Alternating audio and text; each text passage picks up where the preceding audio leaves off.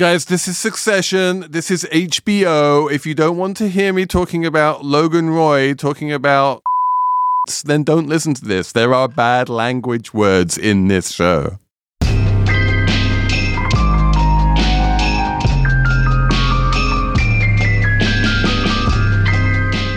Hello, and welcome to the Eat the Mozzarella episode of Slate Money Succession. I am Felix Salmon of Axios. I'm here with Emily Peck of Fundrise. Hello, hello.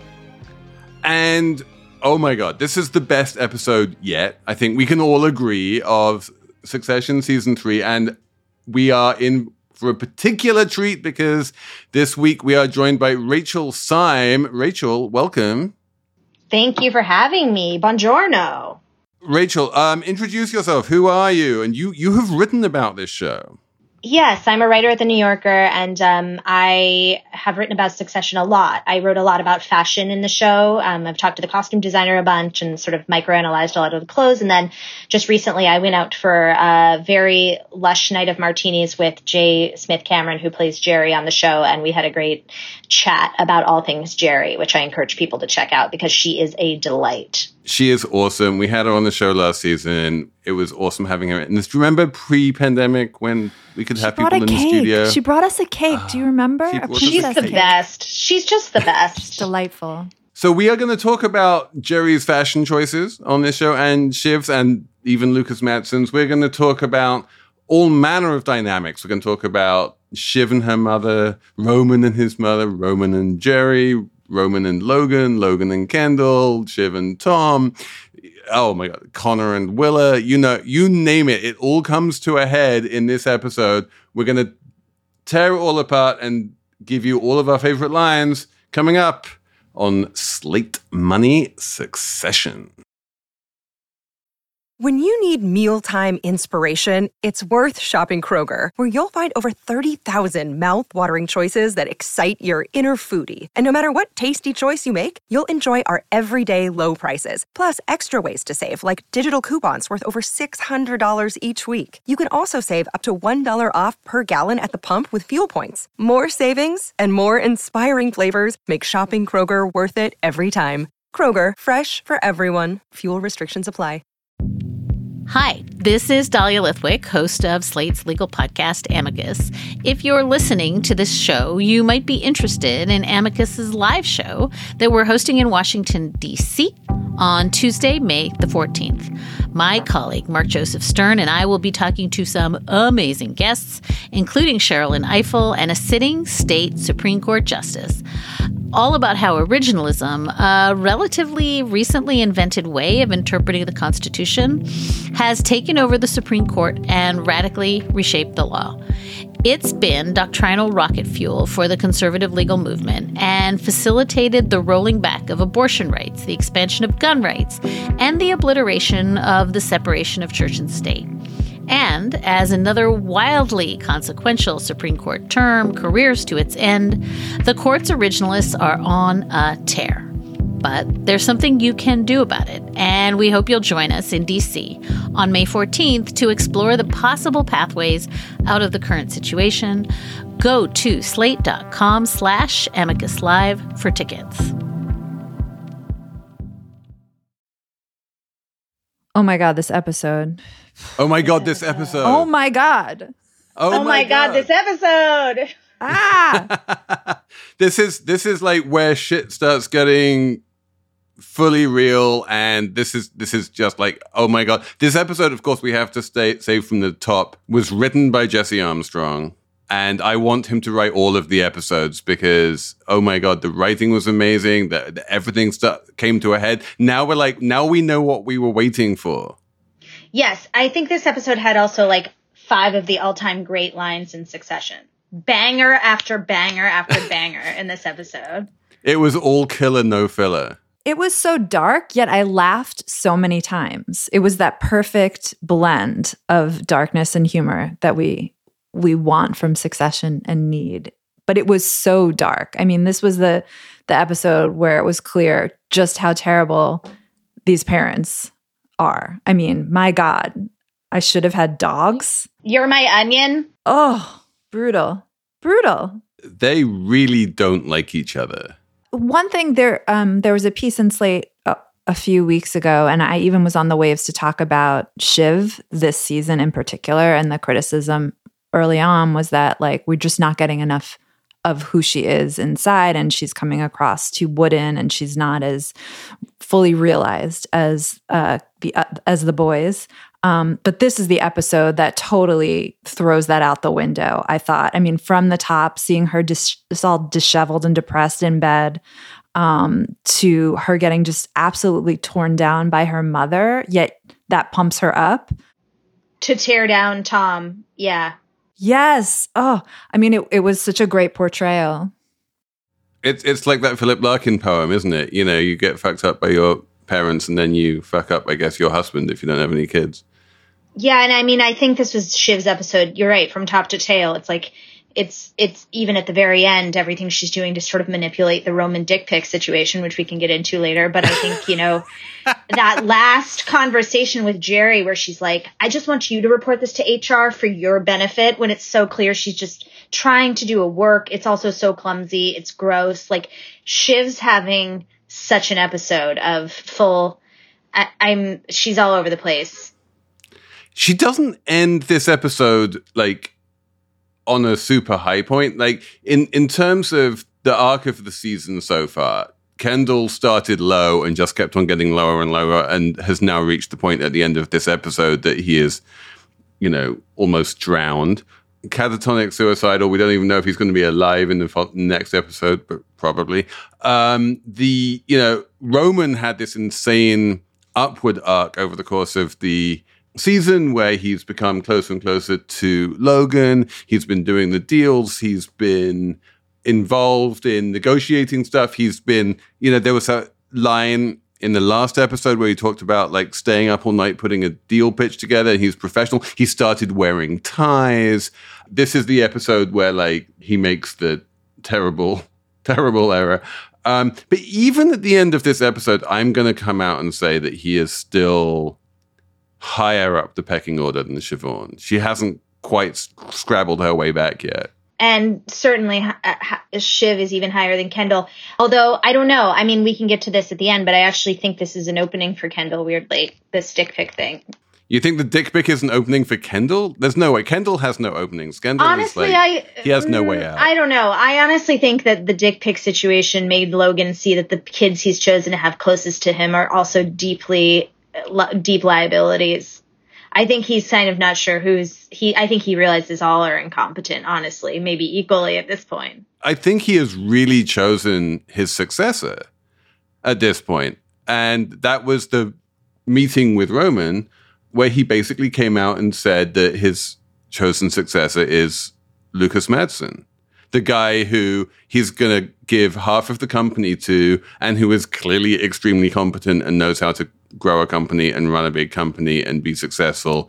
And when Roman just assumes, well, we're not going to give this guy half of the merged company, everyone else goes, well, it might make sense. And Logan kind of goes, yeah, kind of makes sense. Yeah, I mean, all he wants to know, I think he said to, what do you say? He says, this guy isn't a fuckhead to Roman. And he goes, no. And he goes like, what do you say? He said, I can win any bout with a boxer fuck, but I don't know how to knock out a clown. And I love that line. He's basically saying like, this guy's a player. Like he will be good. I just want to know, is he solid? I don't care about his Twitter antics, which, you know, is very like Elon Musk adjacent or something. Just like going to Macau, feeling lucky, like tweeting weird emojis. He's basically like, is that a work? Is it going to take us down? No, great. Half the company can be this guy's, because obviously he sees that they're going to be a dinosaur, irrelevant company in 10 years if they don't pick up a streamer. That seemed a little out of nowhere to me. Let's talk a little bit about Lucas's Twitter antics, because what became abundantly clear, and it's worth spelling this out probably over the course of the episode, is that they were entirely tactical, right? In contrast to, say, Elon or Donald Trump, who are just tweeting out their id and will say whatever they like on Twitter. The Lukas Matsson tweets were very much designed to raise the share price so as to force Logan to pay so much for Matsson's company that it would be a merger of equals. And just to spell out what was implicit, the way that he was raising the share price was by saying that he was flying to Macau because that was how he was going to get into gaming. And this is a very of-the-minute plot, subplot, basically, that media companies trying to get into the gambling industry. Like, it's happening in the United States right now, and it's still early days, but it's clearly something everyone wants to do. Well, especially like esports and the Asian gaming market. I mean, that's kind of what Roman says at the end. He has 9 of the big Asian gaming conglomerates wrapped up into Gojo. This will be huge. I mean, sports betting. We're supposed to believe he's kind of a visionary. And the lines are like when at the beginning of this season, we had Kendall just talking utter bollocks about strategy and vision and stuff. And everyone just laughed at him because he had no idea what he was talking about. And then in this episode, we can see what people mean when they're actually being competent. When Matsson just talks about analysis plus capital plus execution. And you're like, oh, okay. Yeah, he kind of gets it. And Roman, of all people, as you say, Rachel, he just lists it off. He goes, the future is movies, TVs, music, games, sports, AR, VR, everything for everyone. And Matsson knows how to get there. Like, that is simple, easy to understand, and probably true. Yeah. And Roman, that was his high point. The reason he sent his father a dick pic was because his father texted him, "Good job, kid," which I cannot recall the last time Logan has said something that nice to any of those children. "Good job, kid" is like the pinnacle. Clearly, Roman's done his best work ever and then immediately fucks it up. It's very classic. What interests you in Jerry, exactly? Jesus, Dad, I'm screwing around. I don't like things going on I don't know about. She's 1,000,000 years old. It's fucking disgusting. You're a laughingstock. I'll go on. Fuck off. And I mean, I think the clear loser is Jerry, which is just so right. It's so correct, Like, Jerry has been set up to fail this whole season. It's so right in its wrongness. Like, Shiv's going to use this as an opening to say, you are the CEO. You can't be sexually harassed. I mean, she is the CEO and she's going to be somehow taken down by this. Really, it is sexual harassment. The thing that absolutely angers me, that really gets my goat every time I watch Shiv try to be a feminist, because it's so she's the worst at it. Whenever she like talks to a woman to woman, it's like an absolute failure. And you can see that comes from her mother and her inability to connect with other women, or really other people in general. I think Shiv has very little wells of empathy. But this idea of like taking Jerry aside and being like, let's just have a girls' chat about if you feel comfortable. It's like, this is not about Jerry's comfort level. And I like that Jerry's just being like, that's for me to decide. We'll deal with this later. And I also think what's interesting is this entire episode is leading up to this moment, in that from the very first moment, Jerry's asking Roman to stop sending the dick pics. I mean, she says, can you please stop with the items? It's making me uncomfortable. And not even in a harassed way. She's just like, this is going to be bad. I just know it. Something is going to go down with this that is bad. It's like she's trying to protect Roman from himself. Just like, I'm not interested. This isn't the thing. This isn't the sexy thing you think it is. It's just kind of pathetic and weird, and it's making me feel gross. And, then she asks him again after he's been dispatched to go talk to Matsson, and he's like, I'm going to fuck your boyfriend, and I'm going to fuck you, and I'm going to save the company. And she's like, ugh, Roman, like, just do one thing right. So this has all been leading up to this moment. And it's like, I think I feel so sad for Jerry, because it's like almost like I feel sad for Roman. I know she feels sad for Roman. Like, Roman fucked himself over here, and she was trying to stop this train from barreling down the tracks, and it crashed anyway. Rachel, I really want to ask you, as the expert on all things sartorial in Succession, can you talk a little bit about the clothes that Shiv and Jerry are wearing in that particular scene? The big showdown between Shiv and Jerry. Shiv is kind of cosplaying a media exec in this sort of slightly boxy chalk striped suit. Yeah, she's been wearing the same suits all season, which is a matching pants jacket with a white t-shirt. This is sort of Shiv's corporate look. Yeah. And meanwhile, Jerry has put on her full-on, like, war paint. She has bright red lipstick on, and she has this kind of dark-suited, like, CEO jacket. It's a maroon dress. Yeah, and she's wearing a sort of gold collar necklace matching gold earrings, and she's wearing her glasses. Tell me about what we learn about what those clothes say about the power dynamics there. Well, I think Jerry is an old school type woman in business who has come up through sort of being in the boys club and being one of the guys, but also kind of using her sexuality and using sort of her womanliness. And I think she would dress in for her, putting on a nice dress is what you wear to meet the bankers. It's this kind of, it's a little matronly, but it's also a little, it's a form-fitting dress. I imagine it's maybe like a Roland Mouret dress or something along the lines of that. Maybe a Diane von Furstenberg, just like a nice sort of beautiful crepe.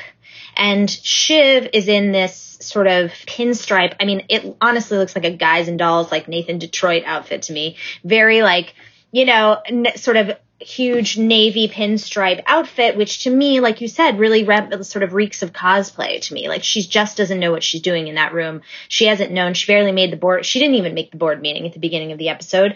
I think, to talk about Shiv's clothes this entire episode, I'm sure that people are going to like hone in on this Va-Va-Voom turquoise dress that she's wearing for probably 3/4 of the episode in Tuscany. Sarah Snook's body is banging. There's no other way to say it. And this dress is one of the great form-fitting dresses that she's been able to wear all season. And I think that's like, in certain ways, it's like she doesn't look totally comfortable in that. She doesn't look totally comfortable in the boardroom attire. I feel like Shiv looks really out of her skin in her clothes. Jerry looks more comfortable. And I mean, even in that dress, it's like, this is Jerry's, like you said, war paint, her power outfit. And when she's having that conversation with Shiv, it's like, Jerry's an operator too. Like she's going to get fucked, no doubt about it. Although, again, like Roman said, it would be an HR nightmare to fire her. He's like, I don't consider myself a feminist, but we probably shouldn't fire the woman to whom I sent dick pics right away. But I think she is going to get screwed over in some way, and I think she's girding herself for that, but she's not going to give Shiv anything. Like, I felt like she was really tactical in that conversation with Shiv. I love that conversation so much because Shiv obviously does not care about the actual issue at hand. She just sees a way in to like worm her way in and push Roman out. So that's what she's doing. Jerry knows that too, but they don't have that conversation. They have this like completely fake corporate conversation. And I don't know about you guys, but I've definitely had those conversations. And it was just so perfect, where someone comes to you and says, what happened with this thing? And you say, I don't remember. Just so wonderful. Like you're having a total subtextual conversation with someone and doing like the phony corporate talking. When Shiv says, this must be so hard for you. Oh yeah. Oh my God. I was like, it's another one of those Shiv talks to women thing. This must be so hard for you. Like, have you ever talked to a person? Let's talk about this tomorrow, okay? I just need to check in with some people. Okay. Well, sure. I mean, it's not as if you were welcoming these items, were you, Jerry? Shiv. Okay, it's just something for your well-being we need to get really clear about because, with all this potential upheaval and you being in such a delicate position as interim CEO, if you can't deal with your own sexual harassment, then it's not a good look. I can cope. Okay. So do you want to make a formal complaint against him regarding this? Well, that's for me to decide. Mm-hmm. I just think, Jerry, that you should report him to HR, because if you don't, it could be argued that you welcomed these photos, and that just undermines your position. It's just, that's my concern for you here. I wonder if we shouldn't just kick this all the way up to the board. Well, thank you for giving this so much thought, and I'll think it over, okay? So I'll see you back inside. Mm-hmm. Let me know. She's threatening her. Like when she says you're in a delicate position as interim CEO, that's a threat. That's a full-on, you need to walk the walk and like do what we tell you to do because you're already on the chopping block and you're going to get pushed out one way or another. Jerry knows that.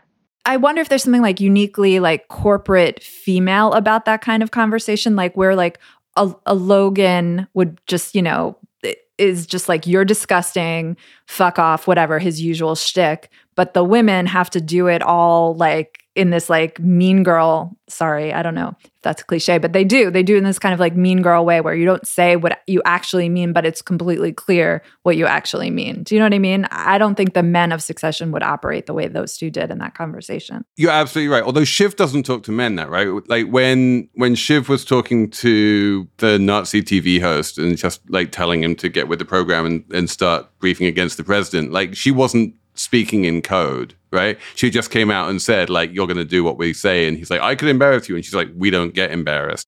She code switching. She code switches. Yeah, she did the same thing with Hope Davis, Sandy Jr. She did the same thing when she was like, I hate that you have to like kowtow to your father. Like maybe you should get a share. Like this weird, like girl to girl. Like what if we both sat on the board? Wouldn't that be girl power? And it's like, it's so transparent to me. Whereas if you look at the way that Roman communicates with Lucas Madsen, in the villa on Lake Como, which, by the way, I need to say this, it's a little bit of a nitpick, but they're like, he's flying back to Switzerland. No, he's not flying back to Switzerland. He's flying back to Italy. Lake Como is in Italy. It's not in Switzerland. It's next to Switzerland. It's not in Switzerland. Anyway, what Roman does is he takes a helicopter from Tuscany to just like northeast of Milan, where Lake Como is, and then he takes the boat to Madsen's house, where he meets Madsen. They have this very awkward conversation where Madsen tries to talk to him about being lonely or whatever, and Roman's like, fuck off, I'm not here to like, share feelings. But they communicate effectively and really quite quickly, and it's clear what Madsen is saying, and it's clear what Roman is saying, and then Roman brings the message back, and everything is done in a kind of relatively simple and professional and clear-cut way, which doesn't need to be buried in layers of, subtweet. Maybe. I mean, I also just think Roman and Madsen understand each other. They're both like deeply antisocial, rich weirdos. I think they're just kindred spirits in this way. I think that's why their corporate talk was so quick because, when Roman said, I'm not going to reveal any of my weaknesses to you. And then Madsen says, well, that's good because I ream people. I juice them like oranges. Like that's, that he sees a bit of his dad in that. He sees a bit of himself. I mean, like Madsen's strange thing where he's like, yeah, my house is absolutely perfect, but I hate it because it's not like, it's like 1% off of being perfect. And like, I think Roman can understand some sort of psychopathy that rich people get into, and they're kind of in the same headspace, even though it's expressed very differently. I mean, Madsen seems to be kind of a loner, recluse, strange man, and Roman's similar, but a little bit more sexually deviant. But I think, they speak the same language. I don't think Shiv is able to speak that language with men or women. I don't think she has the vocabulary to really be in the game. And I think that's why she's sitting depressed in bed at the beginning of this episode, because I think she knows it. And the only person that she can dominate willfully and at any turn is her husband. And that is an incredibly depressing. Yeah, we will get to that for sure, because she's like, Tom is the dog that Shiv kicks and who always comes back. Apple Card is the perfect cashback rewards credit card. You earn up to 3% daily cash on every purchase every day. That's 3% on your favorite products at Apple, 2% on all other Apple Card with Apple Pay purchases, and 1% on anything you buy with your titanium Apple Card or virtual card number. Visit apple.co/card calculator to see how much you can earn. Apple Card issued by Goldman Sachs Bank USA, Salt Lake City branch. Subject to credit approval. Terms apply. Lucky Land Casino, asking people, what's the weirdest place you've gotten lucky? Lucky? In line at the deli, I guess? Aha, in my dentist's office. More than once, actually. Do I have to say? Yes, you do. In the car before my kids' PTA meeting. Really? Yes. Excuse me, what's the weirdest place you've gotten lucky? I never win and tell. Well, there you have it. You can get lucky anywhere, playing at LuckyLandSlots.com. Play for free right now. Are you feeling lucky? No purchase necessary. Void where prohibited by law. 18+. Terms and conditions apply. See website for details. I feel like Lucas Madsen is wearing the clothes that he feels comfortable in, and that Kendall, when he again is like cosplaying as a .com CEO, is what he does is he tries to pick out the kind of clothes that someone like Lucas would pick out, and he never quite succeeds. Sure. I mean, obviously one of the silliest and oft-cited Kendall fashion moments is in this first season, when he's buying those expensive Lanvin sneakers to go meet the art girls, and he's changing in the cab and being like, these are what the cool guys wear to be a CEO, and he comes in and he's a total doofus and blows that meeting, and they say his shoes suck as well. Yeah, I think he has that dream of being somebody like Lukas Matsson, who, I mean, obviously Alexander Skarsgård, one of the most attractive people on the planet, doesn't have to do a lot to look great, but he's wearing, fine merino wool sweaters, very simple, very, tight sort of chinos, like basic stuff. It's like the kind of thing that all tech guys wear. It's like their outfit cost $4,000, but it kind of looks like it came from Bonobos, It's this sort of like very, very fancy basics, minimalism, sort of all burbs thing.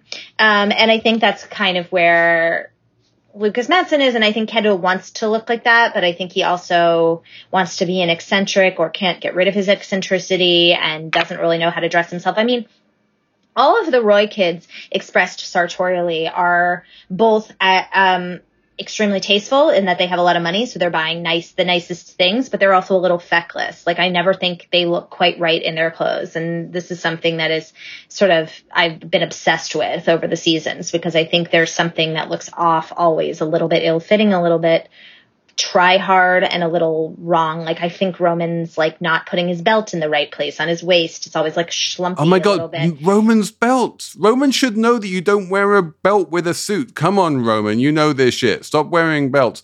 But although I have to say that compared to Tom, who, when he's in the office there and he's wearing that terrible striped shirt and it's just like, no, you're just in a completely different, completely lower. I mean, I actually think Tom has style, strangely, when he's just being himself. Like, I think Tom looks the best of anyone in this episode in his little sort of crisp white poplin shirt.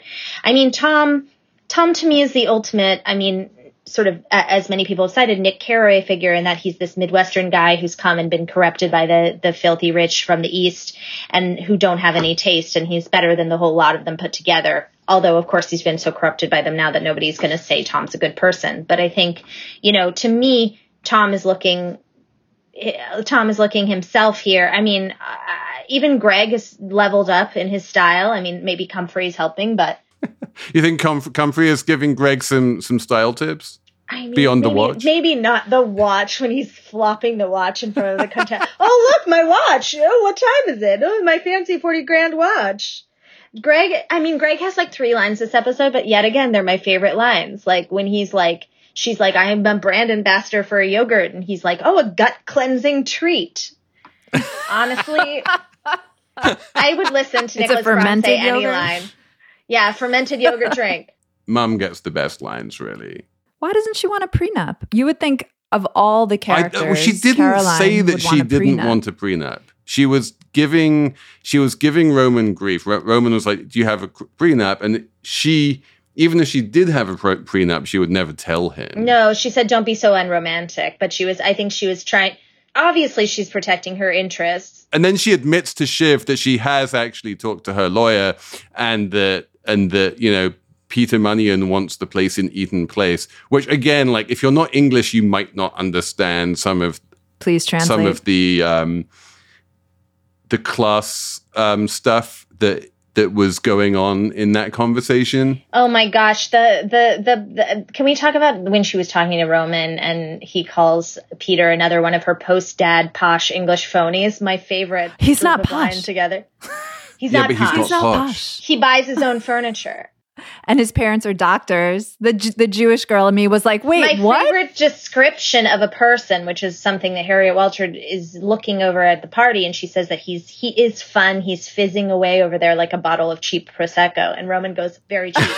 But that is like, I think you understand why she's doing it. I mean, this is a very sad woman. I mean, I think if we want to, this would be maybe a good time to get back into the Shiv mom conversation, because that to me is there's 2 heartbreaking sort of poles of this episode. There's obviously like while the Shiv mom thing's going on, the Kendall dad thing is going on, and we should talk to both of those about both of those, and then maybe get to Shiv and Tom, because that's the third heart. Like, there's this sort of a trifecta of terribly heartbreaking things happening.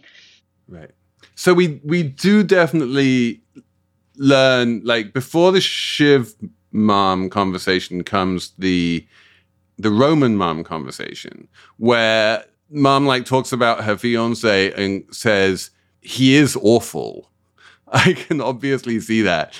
And she comes up with that line about he bought all his own furniture, which is famously a line that Alan Clark, who was this very posh English MP, used in his diaries about Michael Heseltine, who was this Araviste Nouveau Riche cabinet member.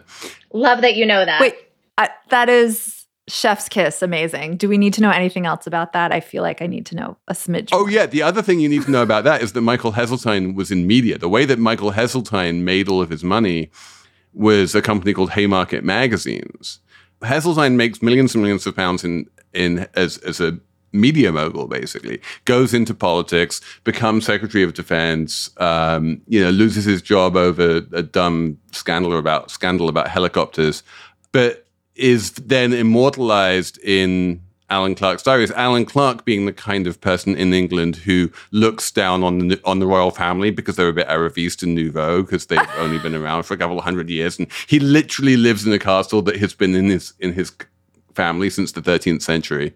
And he describes Heseltine as the kind of guy who bought all of his own furniture.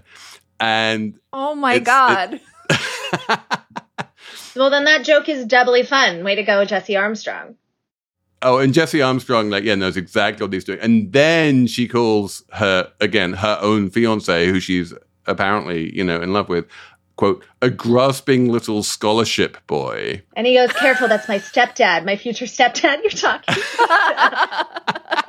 That's my favorite. Which, again, is just like the idea being that there are two ways of going to the good schools, right? One is that the right way, which is that you're born into the right family and you just get shepherded into the good schools. And one is the déclassé way, which is that you are bright and you pass a bunch of exams and you get let in on like academic merit. And the upper classes will always look down upon that. And that's exactly how she's referring to her husband, who then, had a bit of bad luck with a salmon smoking business and he lost his place in Pimlico.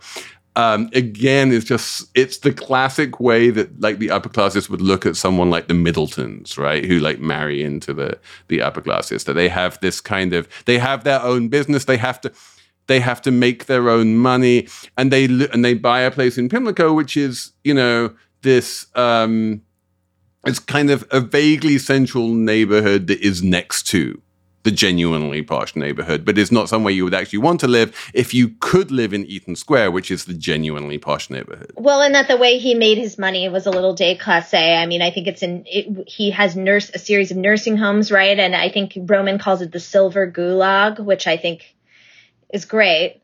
But yeah, no, I mean, he's not a posh, lord landed gentry person. He's some kind but he wants an honor, and this is the other thing that he's very he's trying to climb the class ladder by marrying into the right family, and also by uninviting his fiance's son from the wedding so that he can get his fiance's ex-husband there, because he reckons that the ex-husband could put in a word with the PM and get him like into the House of Lords. Well, yeah, I mean, there's a series of 3 conversations with the mother, and the first one's actually with Kendall, right? Where he arrives and she says, you can't be at the wedding for 4 hours on the schedule. And it's so heartbreaking. It's the first interaction we see in Tuscany, and it's already setting this tone for this terrible time for Kendall, where he's like, okay, I'm your own son and you're going to move mountains for like your ex-husband who you hate. And, it's all just so clear to Kendall that he is not powerful. He has no leverage, even with his own mother. He is out of the family. He is done. He doesn't even have any hair. Yes, thank you. The hair is he's gone full, the physical manifestation of his loserness. Yes. Yeah.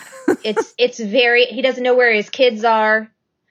He's just out of it. And then did you catch he's talking to Comfrey, like looking for something to do, I think, and is like, are calls coming in and he offers, and the only offer is a podcast that's digging into the Roy family history, like the Kennedys. Do you know anything about the caterer who drowned? And he realizes his only connection to his family is this death. I mean, like, when he says keep tabs on that, I really wonder if that's going to come back to haunt him in any way. But even if not, it's just like, he's done. Like, no one's interested in him. Nothing's happening. And I think this last, and maybe we just jump ahead to since we're on Kendall now, we can talk about this conversation, because like, I think his last shred of dignity that he was clinging on to with these like, you know, last clause left was this idea that he's a good person and that at least he has the moral high ground above his father. And so he says that to Logan in their little clatch, and that backfires terribly, because Logan basically says, I defy this idea that you're on the moral high ground because I clean up your shit when you actually literally kill people. I'm better than you. Sure. You're my son. I did my best. And whenever you fucked up, I cleaned up your shit. And I'm a bad person? Fuck off, kiddo. Good night. It breaks him. I was kind of with him on that. I mean, totally. Like this whole idea of Kendall Roy occupying the moral high ground and trying to do it to his dad's face as though that's a great way to get his $2 billion. It's like, come on, Kendall. Like, just tactically, that makes no sense. That's what I thought. I was like, you are so dumb. Like, you're going to insult this man. You're trying to make him give you $2 billion at the end of the day. Like, it's good that he acknowledged that he was a loser.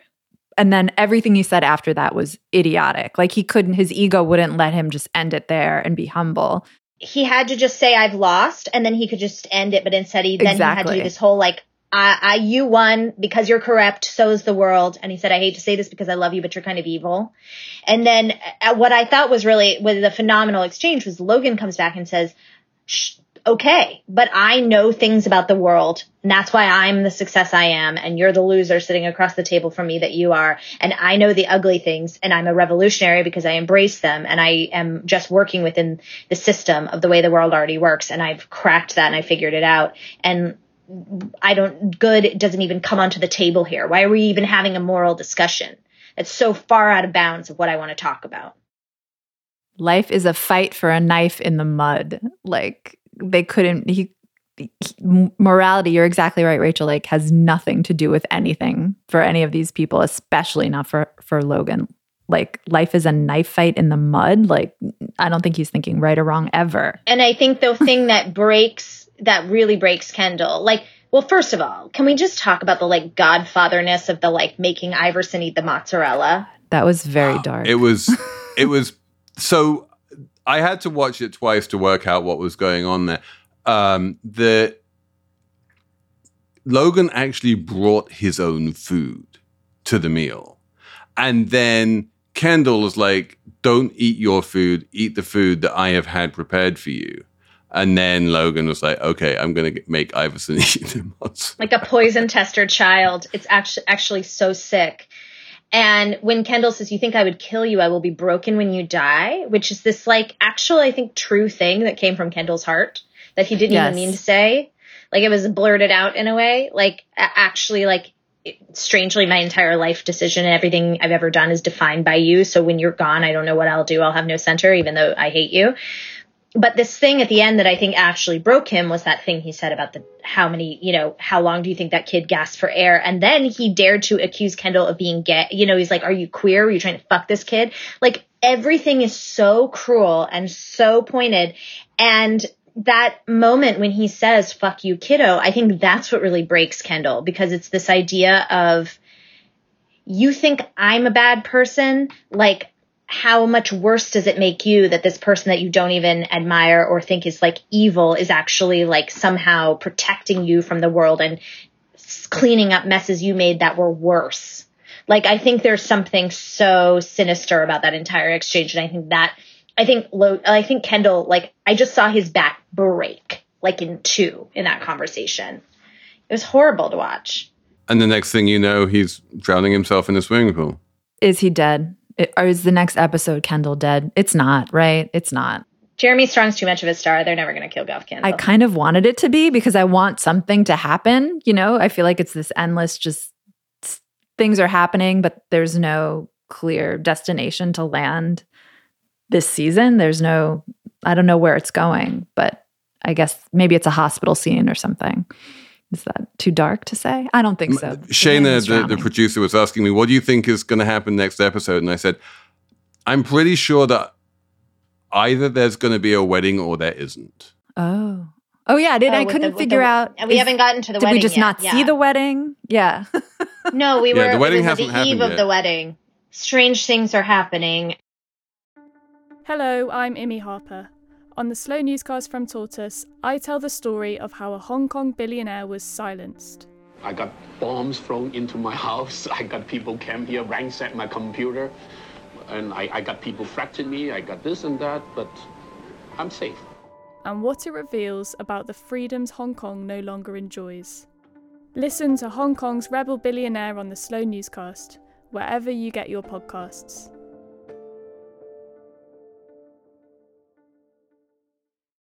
Should we talk about Shiv and Tom a little bit? Because I feel like if we don't, I will explode. Yes, we have to talk about it. I may not love you, but I do love you. What? Shiv's mum says, yeah, some people just aren't cut out to have kids. I should never have had kids. To which Shiv immediately runs back to Tom and says, let's have a baby right now, just basically because she hates her mum so much. And then Tom's basically, oh, wow, okay. And then she hates Tom so much that she's like, wait, no, I didn't. I just meant we should freeze some embryos for the next decade. She can't work out who she wants to like get back at more. She can't work out. Like she doesn't know what she wants. That's 2 separate conversations, right? She comes home and she says, let's have a baby. But she's so uninterested in actually having a baby that's the whole conversation. The next thing she's talking about, like how she's going to come out and become CEO and fight for it and get rid of, Roman and like she couldn't care less about having a baby. It's just one other thing she wants to do better than her mother. Yes, exactly. That's it. And then she says, let's talk dirty, and says like, I don't love you to her husband and I'm better than you. And Rachel, what else did she say? It's like, it's unbelievable. She says, you're not good enough for me. Maybe that's why you love me, but even though I don't love you. This is why they're making out. And then later, the next morning, Tom's like, can we talk about last night? Like, what was that? And she's like, this is being manipulative. Like, you asked me to talk dirty to you. And then he says this thing that is so sad and pathetic where he goes, but should I listen to the things you say directly into my face when we were at our most intimate? Yes. Which calls back. And she says, well, what happens in Sex Vegas? And then she goes on to be even more cruel because she's like, let's freeze our embryos. Tom, all he wants is a baby. He's been talking about this entire season. He just wants to be a dad. And she is lording it over him. Then she's like, I didn't mean I would get pregnant. Like, we'd freeze, we'd use a surrogate. Who knows? Maybe down the road, we'll see what happens. And then they have this cringy, horrible ending to their conversation where she's like, and if you die, maybe I'll have the kids anyway. And he says, and if you die, I'll have the kids anyway. And she's like, can I think about it? Meanwhile, that is not even the most insulting can I think about it this episode, because Willa's off here thinking about Khan's proposal the entire time. Thinking about it. Everyone is thinking about it. Ooh. Will you make me the most happiest man / most bulletproof candidate in the world? Okay? Oh, no, I mean... Baby. People are looking, Willa. So romantic. And then she goes, maybe. And then she's like, yes, I will let you get up while everyone thinks we said yes. Let me think. It's so awkward. I mean, Willa's got great stuff this entire episode. She walks into that villa and she's like, Italy, pizza, pasta, and popes. I mean, and I then noted, Khan's speaking like, of fashion, I met a did you Pope. see her? Did Willa you see her looks sneakers great. when they all have their bachelorette night? And Shiv's got these, like, she's like teetering on these very uncomfortable looking heels, and Willa's just got these great kicks on sneakers, looks very comfortable and at ease, I thought. Willa is the person who is trying and actually on some level succeeding at remaining true to herself while still, fighting against the centripetal force of the Roy family, right? She doesn't want to be sucked in too much, and she can't help being sucked in a certain amount, but she's like, no, I don't want to marry you. I don't want to be part of this. I'm perfectly happy having my own place in New York and you coming and visiting me. And she is fighting with all of her power, which isn't a lot, but is some, to not be Tom, to not embrace it, to not become part of it. Yeah, and I think also, like you said, the sneakers thing, Willa's comfortable. She wears her sort of nouveau riche like clothes well, because she, to me, has the exact look of a woman who had a lot of fashion sense but was like buying stuff at Zara but making it work, and then had this glow up where she met Khan and this really rich man, and then was able to like actually go to Intermix and spend as much money as she wants. She already knew how she wanted to dress. She knows like how long floral dresses fit her body. I'm sure she's wearing a lot of like Zimmerman and Gucci and these kind of like sort of maximalist florals that are very like high femme and kind of make her look, I don't know, a little bit pastoral. She's wearing these things very lightly and very well. It's very fashionable downtown New York girl with a lot of money. And I think that she's, the reason she's able to wear it so lightly is, like you said, she's still lingering on the outside and she still thinks of herself as a bohemian, even though people are hate watching her play. And I think that she marrying Khan not only would be completely like giving up in certain ways on whatever dream she had of being an outsider, but also just like probably torturous. Just, he's the worst. He's the who could spend the rest of their life with Khan. But she's thinking about it. I mean, she's thinking about it though, because she's not an independent woman, right? She capitulates to him. She agreed to live with him in the compound. And even the way she looks when she walks into that villa and she's talking about the Pope, and then she goes into the room and she looks around and she goes, ooh, pretty. And it's so clear that she's like, what she knows exactly what she is getting. You know what I mean? She's getting a villa in Tuscany for the summer. And meanwhile, Connor doesn't even notice, right? The family doesn't even notice how luxurious they're in, except for that one point when Logan's talking to Kendall and he's like, not everyone gets to live like this. He's like, Logan is aware of the luxury in the way that none of his children are. Did you catch that? That's the theme of the whole episode is like, these were the most beautiful settings. And the Roys they don't care at all. And that was brought to a head, I thought, at the last scene by the pool with Iverson and Sophie are just like looking at their phones, hanging out by the pool. It's picture perfect. It is beautiful. I'd like to think if my children were there, they'd be like, oh my God, this is amazing. These kids could not give a shit. They are like, yeah, this is boring. Our dad's falling asleep. Like, we're out of here. You know, they don't. I can't remember if it was in the New Yorker or the New York Magazine profile, but there was a quote from Jesse or maybe Sarah about how like they were told to look bored in Tuscany because it would have been their 10th time being there. Like it's not these. You know, I don't remember who it was, but I read an article at the beginning of this, and I was so shocked by that line because it was like, you know, rich people aren't dazzled by that.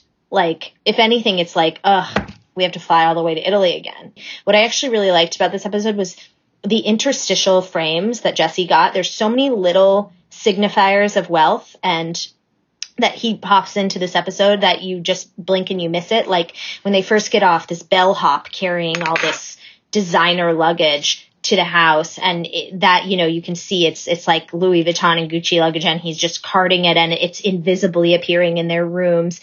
You know, the way these women are walking through to the bachelor party and they're passing kind of the ragazzi on the street in Italy, and it's so clear that they are all these like women in designer clothes and kind of a throng moving through the streets of this, you know, small town in Tuscany, and people are staring at them, mostly because they're a just giant pack of American women, but also because it's just this parade of wealth. And you have little things like this all along the way that I think are so brilliant because, you know, it's a rich text about the just sheer opulence of the space. Talking of rich texts, Rachel, you said you had your far too many good lines to quote, but what was your favorite?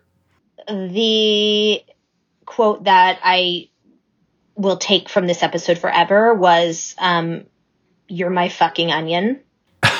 You're my onion, you're my onion between Shiv and her mother. I think there's something about that is so harsh and so absolutely devastating, like cutting.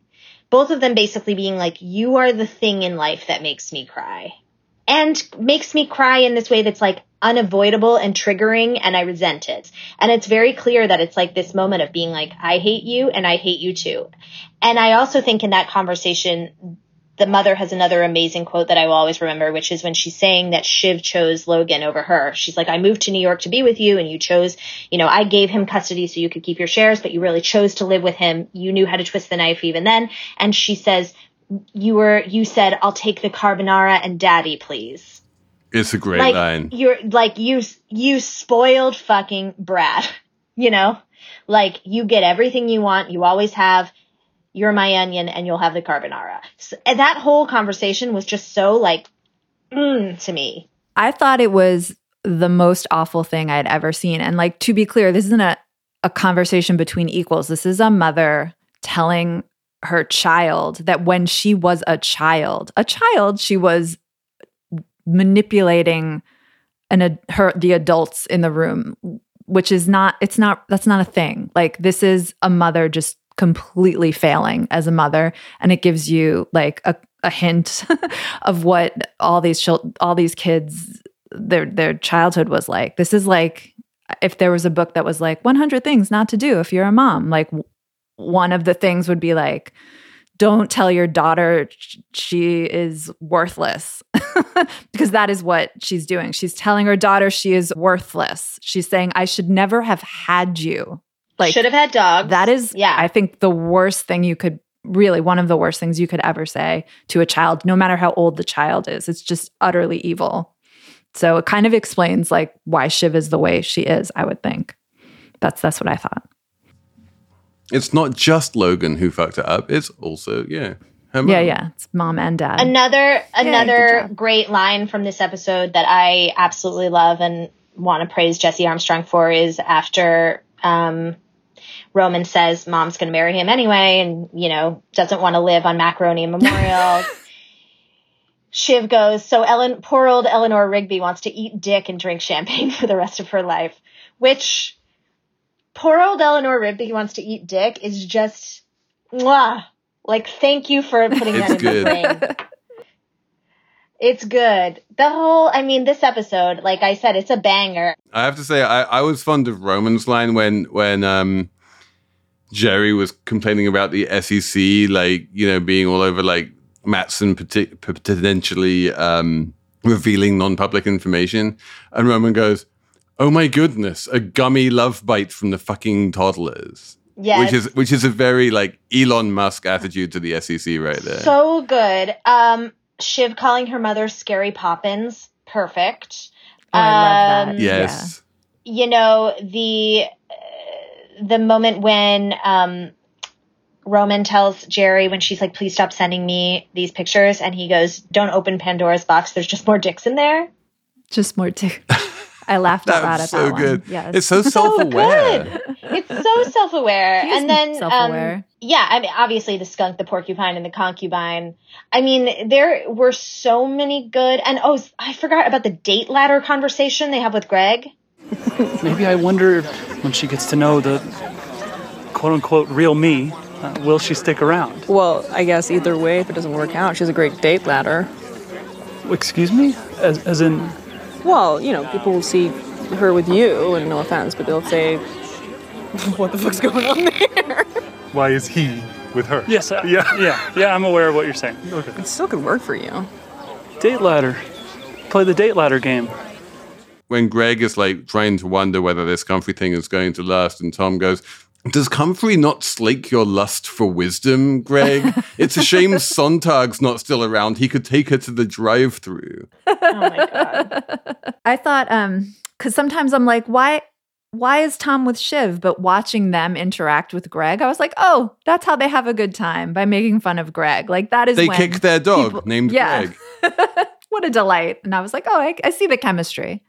We keep saying kick your dog, which I think comes out of that mother-daughter conversation, which is probably the theme of this entire episode, which is that the mother describes Logan as, he kicks dogs. He kicks anything he loves just to see if it comes back.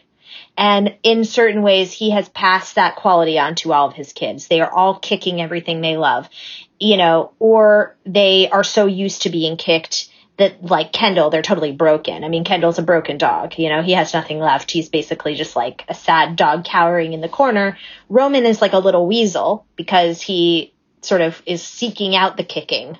He wants the attention that would come from the kicking.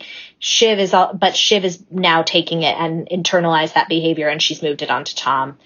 So it's all very like, Freudian, what's happening in this episode for sure. Everything is like, here's how your parents fucked you up. Here's how it's manifested in the lower generation. And here's how they're manifesting it on other people. It's like this tiered trauma cake. It's a tiramisu of fucked upness happening in Tuscany. Keep it Italian. I feel like that is the perfect place to wrap this one. The tiramisu of fucked upness happening in Tuscany. God, this episode was really good. This was the best episode of the season by far. It's back. I feel like it had a little bit of I really loved certain episodes. I actually liked Kendall's birthday party. I know there were mixed feelings about it, but I think that this episode has gone to the heights where Succession at its very best. I think, Succession is one of those great shows that does events very well. Everything that happens at a big party, the wedding episode of the finale of the last season, I think when they do these bottle episodes where they all have to travel and be in one place, they really kill it. Which means we should be in for a treat for the finale, right? Because that is probably going to be a wedding of some description, unless, Kendall winds up screwing it all up. He's not dead. He's not dead. We'll find out on Sunday at 9 p.m. We'll all be watching.